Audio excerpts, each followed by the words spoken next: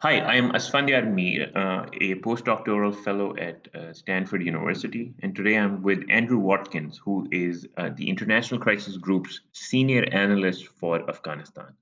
And today we will be talking about recent developments in Afghanistan in light of President Biden's announcement of withdrawing U.S. military from Afghanistan. So, welcome, Andrew. And I'm wondering if you can talk to us about some of the recent violence in Afghanistan, including the Taliban's takeover of some districts recently. What is the battlefield situation like, and how is the Afghan military faring on the battlefield these days? Hey, Asfandia. It's great to join you, and it's an important question. Indeed, there's been a lot of battlefield activity since Biden announced in the middle of April the US and foreign military withdrawal. There have been Taliban gains. They have seized the centers, the administrative centers of a number of districts around the country, and they've done so relatively rapidly. But this shouldn't come as a great surprise, and it's not necessarily as terrible of news for the Afghan security forces, for their military, as you might think if you're tuning into media coverage of the conflict. What I mean by that, it's not really a surprise, is that the Taliban have had an entire year to recuperate and refresh.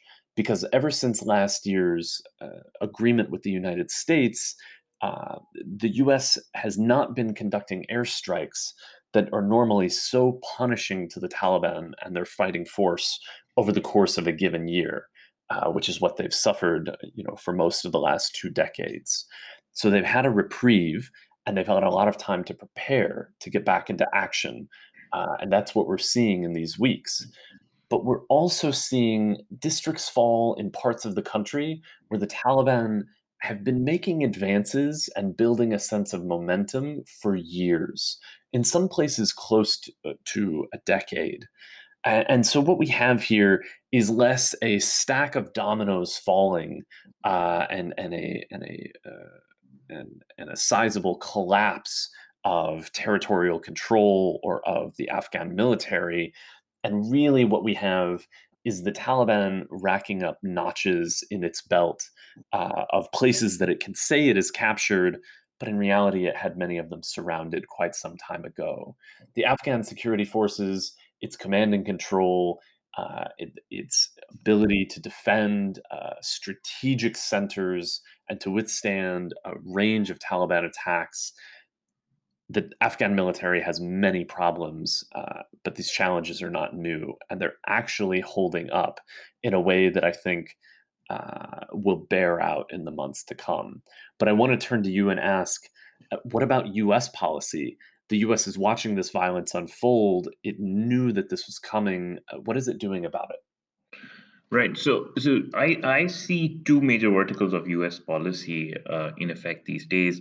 One is, of course, diplomacy. I think the U.S. government, uh, Secretary Blinken and Special Envoy Khalilzad's teams appear committed to forcing intra-Afghan negotiations. I think they see these negotiations as the best way to get to a final settlement, as well as preventing a Taliban takeover of the country.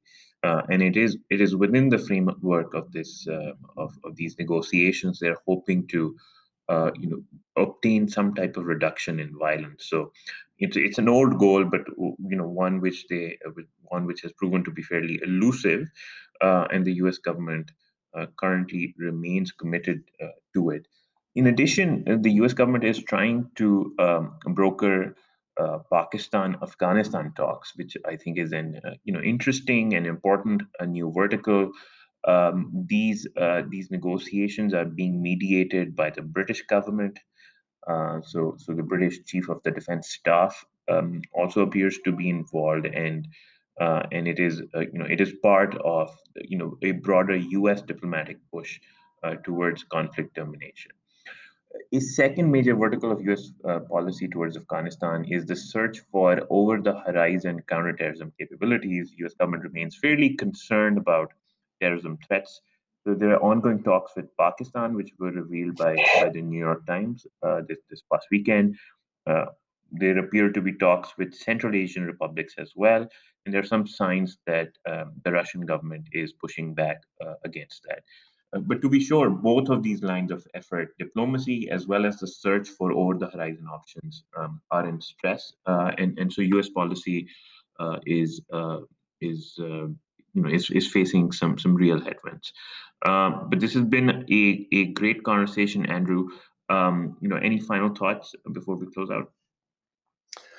No, there's so much more to discuss, but it seems like that's the end, and there's much more left to see. Sure. So 6 minutes it is. Thanks for chatting with me today. Thanks.